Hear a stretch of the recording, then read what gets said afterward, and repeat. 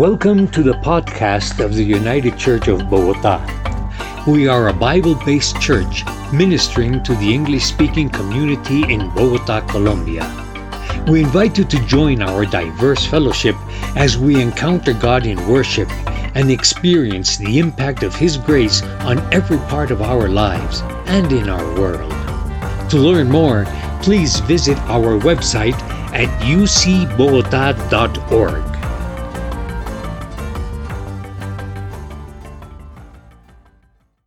Turn in your Bibles, if you will, please, to Matthew chapter 28, verses 1 through 10.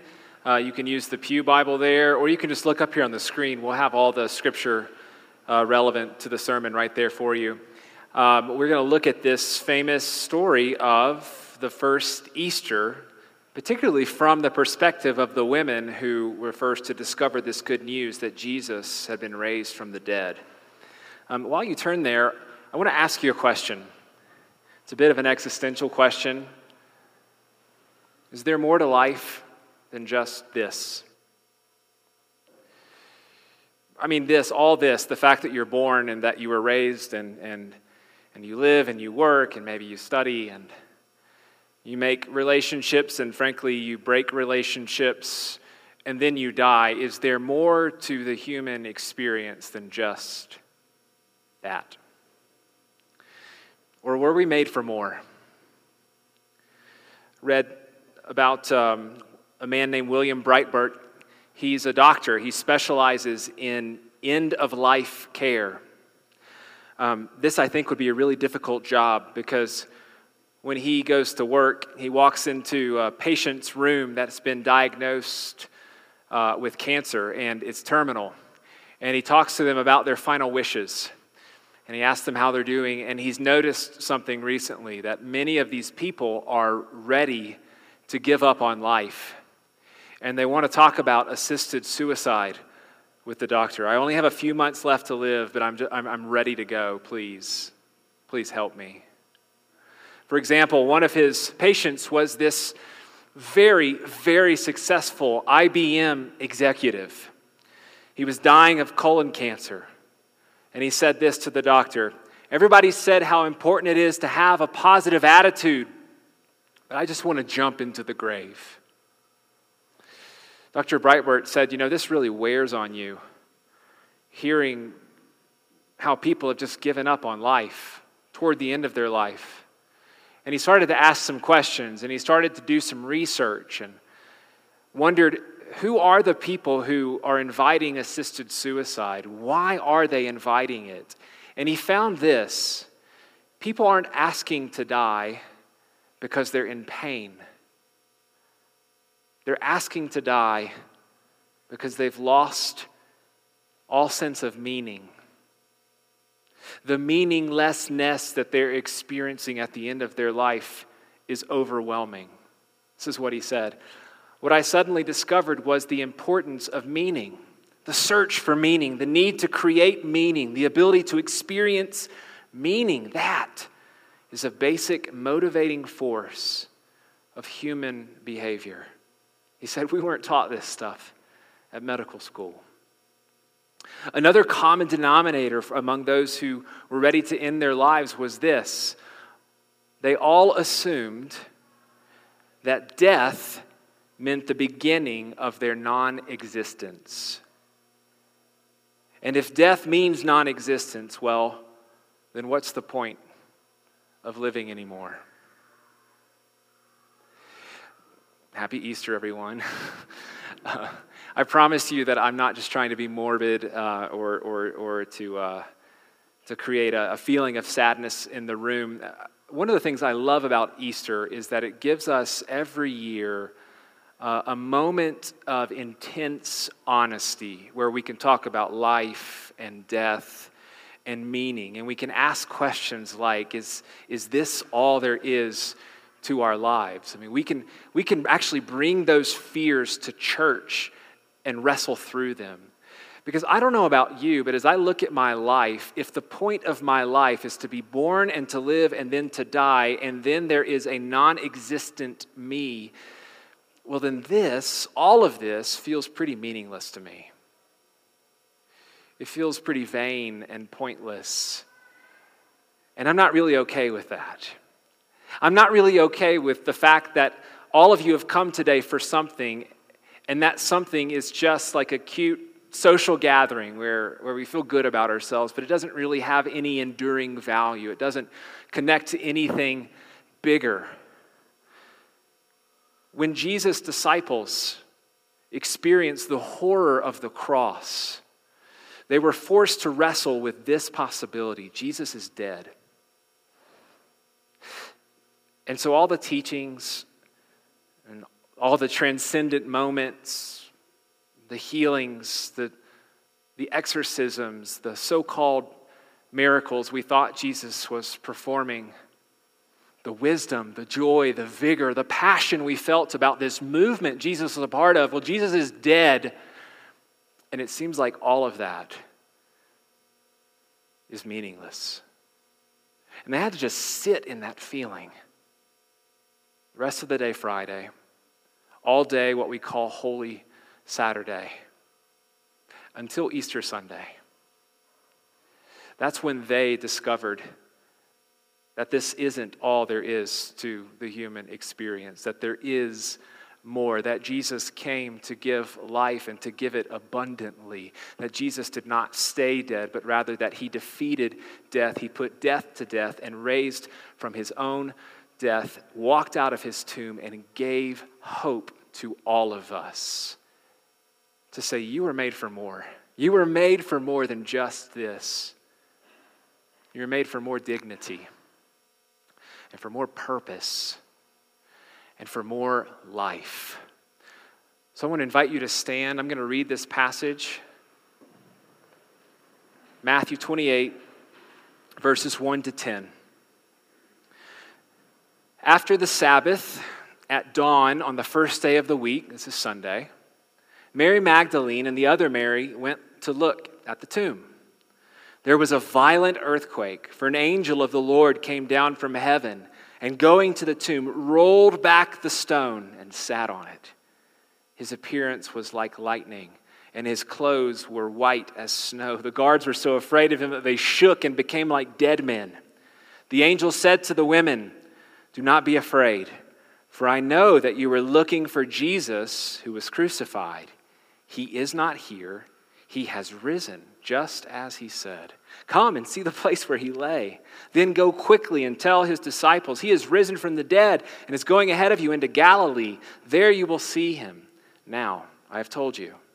So the women hurried away from the tomb, afraid, yet filled with joy, and ran to tell his disciples. Suddenly, Jesus met them.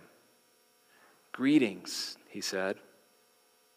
They came to him, clasped his feet, and worshiped him. Then Jesus said to them, "Do not be afraid.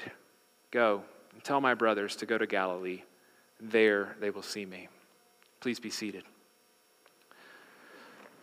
Lord Jesus, we need to see you this morning, not just in a familiar way that feels sort of comforting, but in a way that gives us life and a sense of purpose and meaning, vitality, Jesus, directly from you through your Holy Spirit, right to our hearts.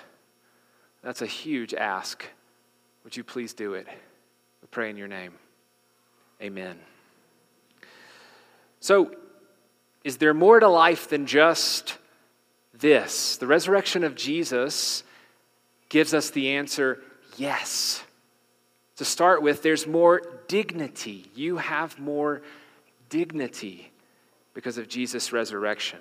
Think about the life of Jesus. Just do a quick survey. He did some really radical, dignifying things. It seemed like he had a radar going about this part of Israel, looking for people who had been robbed of their dignity in order to love them and to give them dignity. Jesus lived in what we would call an honor-shame culture, right? Colombia is sort of an honor-shame culture. That means that you would fit, if you lived in Jesus' day, into one of two categories. Either you were clean or you were unclean. If you were clean, well, then you were deserving of respect You probably had a great sense of purpose. People who were clean in those days would have typically been well-educated, successful men from a particular ethnicity, at least in a Jewish context, with particular good behaviors. But if you were a Samaritan, if you were a non-Jew, if you were a child, if you were a woman, if you were a public sinner of some sort, like a tax collector or a prostitute, well, then you were society's misfit. You were unclean, and you were to be ignored and to be shamed. And yet, over and over and over again, as we read the gospel story, that's not what Jesus does. He brings dignity to those who don't have dignity from their story. He loves the unlovable. He makes his home among the marginalized. He dines publicly with tax collectors and sinners, notorious sinners, and he didn't care what anybody thought about that. He loved and he invested in someone like the Samaritan woman who had been loved and left her whole life by the men in her life. He loved her and he gave her meaning and purpose. He put his hands on the untouchable. And when he defeated death, when he needed to announce his resurrection to the whole world, he chose a group of women. And you and I think, yeah, so what? Big deal, right? Men, women, whatever. No, that was a huge deal in this first century context. Women weren't really considered to be equal to men. They weren't really considered to be full citizens. They couldn't even testify in a court of law. And yet Jesus says, with the most important news in the whole history of humanity, I'm going to choose whom? I'm going to choose this group of women to be my witnesses. And so he did in verse 7. The angel says, hey, go and tell this news to the disciples. And then as they're walking to tell the news to the disciples, verse 9, Jesus meets them. They were the first to meet Jesus after he had been raised from the dead. Greetings, he said. They came to him, clasped his feet, and worshiped him. And then he sent them on and said, go tell everybody else. I don't know what sort of clean, unclean thing you have in your story. I suspect all of us can relate to some degree to feeling unworthy and rejected. Just imagine how you would have felt if you were one of those women. Jesus, of all the people in the universe, chose first to reveal himself to me. Jesus could have revealed himself to Pilate. He could have revealed himself to somebody like Herod, somebody big, rich, famous. Jesus could have found the BBC live news cameras and revealed himself to the whole world. He chose me, somebody like me. He chose a misfit. He entrusted a misfit with the greatest news in world history. He dignifies those who didn't get dignity from their story. And that, my friends, is a movement that will change the world. You know, that's what Christians were known for in the early centuries of Christianity, in the early church, right? I think we've lost our way in many ways. Christians were all about finding people who didn't have dignity and bringing them dignity, saying, oh, you matter, you're made in the image of God, especially with women in these first few centuries of Christianity. In the Roman world, boys and girls weren't the same. If you had a baby boy, it was something to be celebrated. If you had a baby girl, one of the first thoughts was, should we throw her away? And you know what Christians did? Christians scoured the beaches. They went into the forests to listen for the cries of little baby girls. They dug through the trash heaps to find little baby girls that had been abandoned. And they said, you belong to me. You belong in our family. We're going to love you. We're going to give you the dignity that you deserve. In the Roman world, you can understand why there was a shortage of women. And so it was common for a Roman man to look for a wife among children, among little girls. And Christians said, no, this must stop.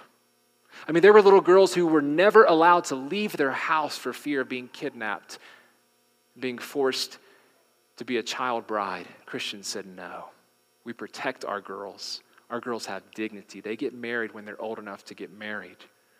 We treat them with dignity because they're made in the image of God. That's the sort of Jesus movement, that's the sort of dignity movement that will change the world and that Jesus inspired when he walked out of his tomb. Think about it. When Adam and Eve in the beginning were born, they were born in a place or when they were created in a place, a context of dignity and delight. There was no need to hide. There was no shame. They were naked and unafraid. And it was that way until they invited the uninvited guests, the disease that infected all of us, that would pit one type of human against another type of human.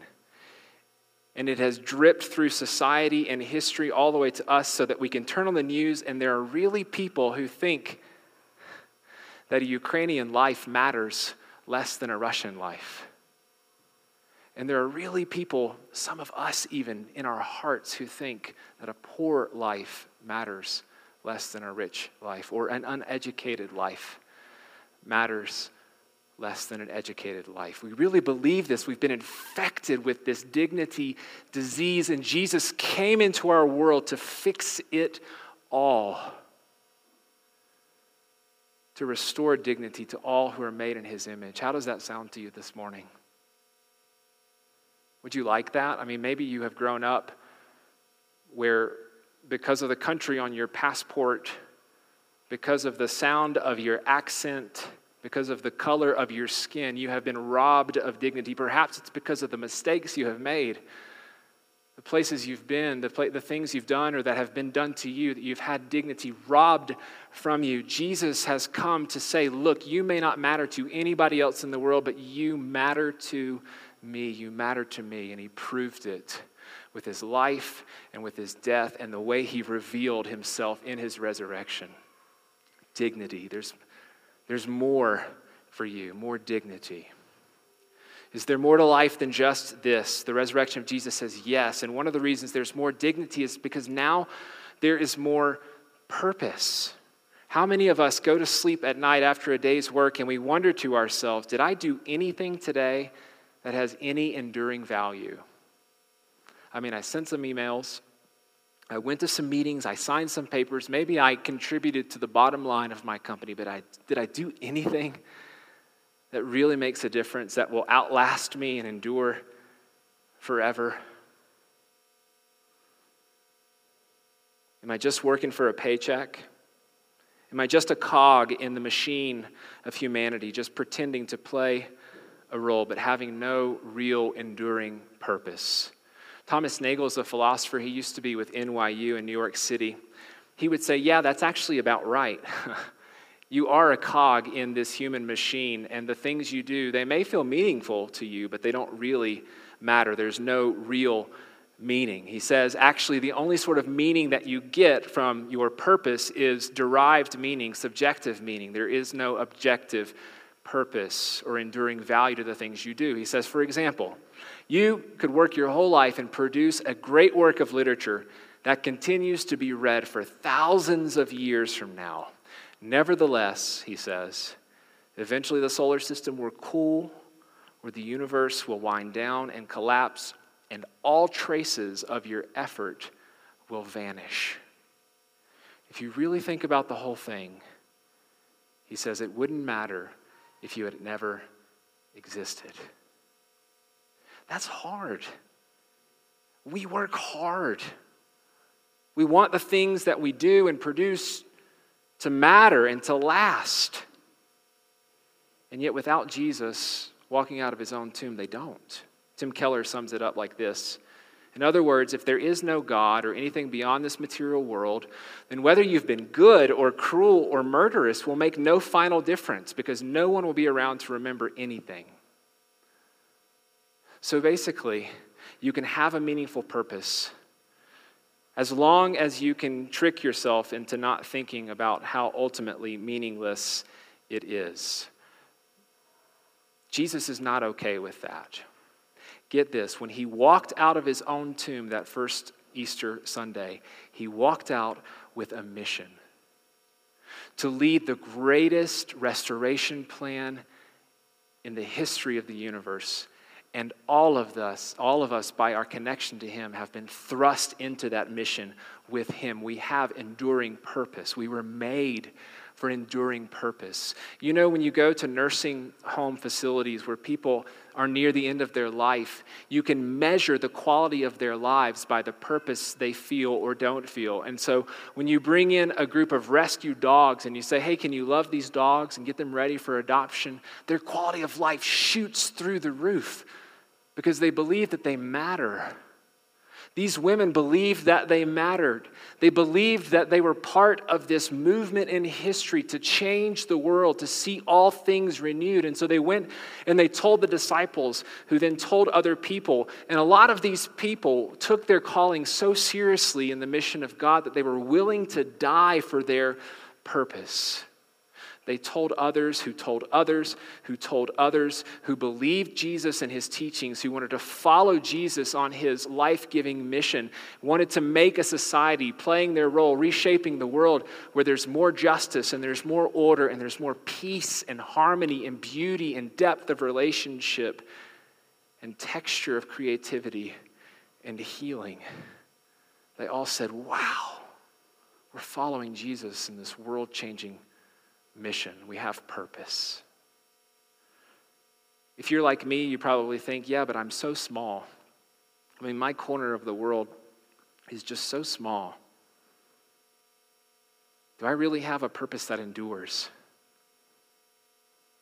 J.R. Tolkien, he wrote a much lesser known short story than The Lord of the Rings. It's called Leaf by Nigel. Nigel was an artist whose life work was to produce a painting of a glorious tree with its branches stretching, dressed with leaves elegantly. Only Nigel loved his job so much, wanted to perfect his job so much, that at the end of his life, he stood back and he looked at his great painting, and all he had managed to produce was one tiny leaf.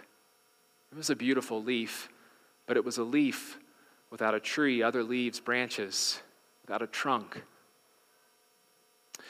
Tolkien tells the story, Nigel died, and when he went to heaven, he rode a heavenly train to an unknown destination. When he got to the destination, he stepped off the train, and he was shocked. He saw it there, his tree, complete, beautiful, full of life. This is what Tolkien writes. He went on looking at the tree. All the leaves he had ever labored at were there, just as he had imagined them, rather than as he had actually made them. And there were others that had only budded in his mind, and many that might have budded if only he had had time. Tim Keller, in a different book, talks about eternal purpose in this story. He says, once or twice in your life, you may feel like you've finally gotten a leaf out. Whatever your work, you need to know this. There really is a tree. There really is a tree. Whatever you are seeking in your work, the city of justice and peace, a world of brilliance and beauty, the story, the order, the healing, it is there. There is a God. There is a future healed world that he will bring about, and your work is showing it, at least in part. Your work will be only partially successful on your best days in bringing that world about, but inevitably, the whole tree that you seek, the beauty, harmony, justice, comfort, joy, and community, all of it will come to fruition. This is what we do when we follow Jesus, who is our living Lord. When we put our purposes to his purpose, our purposes suddenly make an eternal difference, so that you have a leaf, and Mary has a leaf, and the other Mary, as she's called, has a leaf, and I have a leaf, and we together, shoulder to shoulder with our Savior, are building a new something with him, a new world that is blossoming with justice and order and beauty and texture and creativity and relationship and healing. You have a purpose that endures forever because you're on mission with Jesus, the living Savior, who is making all things brand new. Is there more to life than just this? The resurrection of Jesus says yes. More dignity, more purpose, all because Jesus gives us more life. We were made for life. If you can have a moment of clarity and look in your own heart, you'll see how all of your instincts are fighting desperately for more life and that you hate with every fiber of your being death. That's good. You reflect the biblical story. Sometimes we say death is just a natural part of the human experience. The biblical story says, no, it's not. Adam and Eve were created in a context in which there was no human death. Death was the intruder. Death was the great disruptor of the human story. And every instinct inside of us points to that we were made for life, not death. This is why when someone we love dies, we can't believe that they're really gone. This is why we spend our money on beauty creams and anti-aging formulas, and we go to the doctor and we try to convince our doctor to invest in fighting our own aging process. Or it's why when the doctor I mentioned at the beginning of the sermon sits with a patient who's terminally ill, they spiral into depression and they lose all sense of humanity and their purpose and meaning. It's because we're coming to grips, and we hate it, with this reality that our bodies really are decaying. Even as we sit here, our bodies are decaying. And we'll do everything in our power to fight it and rebel against that. Larry King, famous TV host in my country, promised on television, he's in an interview with Conan O'Brien, a late-night TV show host, that when he died, he was going to be cryogenically frozen. They talked about it. This is what he said. He said, I don't believe in an afterlife. I just never accepted it. I never made that leap of faith. So that means that when you die, it's bye-bye, baby. So the only hope, the only fragment of hope is to be frozen. And then someday they're going to cure whatever you died of, and then you're back. And as I rewatched it this week, I just thought to myself, my goodness, is that really the only fragment of hope that you have? How utterly sad and depressing. Then as you continue to watch the interview, they actually, it's a talk show, it's supposed to be funny, but they actually went on to pick fun at it and to laugh and to talk about how absurd and ridiculous it is, because I have to tell you, if that's the way you feel about death, that your only hope in death is to be frozen so that maybe one day science or medicine will come back and save you, if that's your only hope, then the only way to really cope with that is to laugh it off or to push it deep down, to ignore it, to numb yourself through the rest of your life, like Isaiah chapter 22, verse 13 describes. Eat and drink, for tomorrow we die. Laugh, cope, ignore. Or Jesus invites us to pay attention to that instinct deep inside of all of us, to not be okay with death, to follow that longing for life all the way to the living Savior who put it there and fans it to flame. Paul, when he's talking about this passage, actually, in 1 Corinthians 15, he's saying some pretty radical things like, hey, if there's no resurrection of the dead, if Jesus didn't raise from the dead, then all of this is pointless and we're fools. But Christ has indeed been raised from the dead, the first fruits of those who have fallen asleep. For since death came through a man, the resurrection of the dead comes also through a man. For as in Adam, all connected to Adam, for as in Adam all die, so in Christ all connected to Christ, all will be made alive.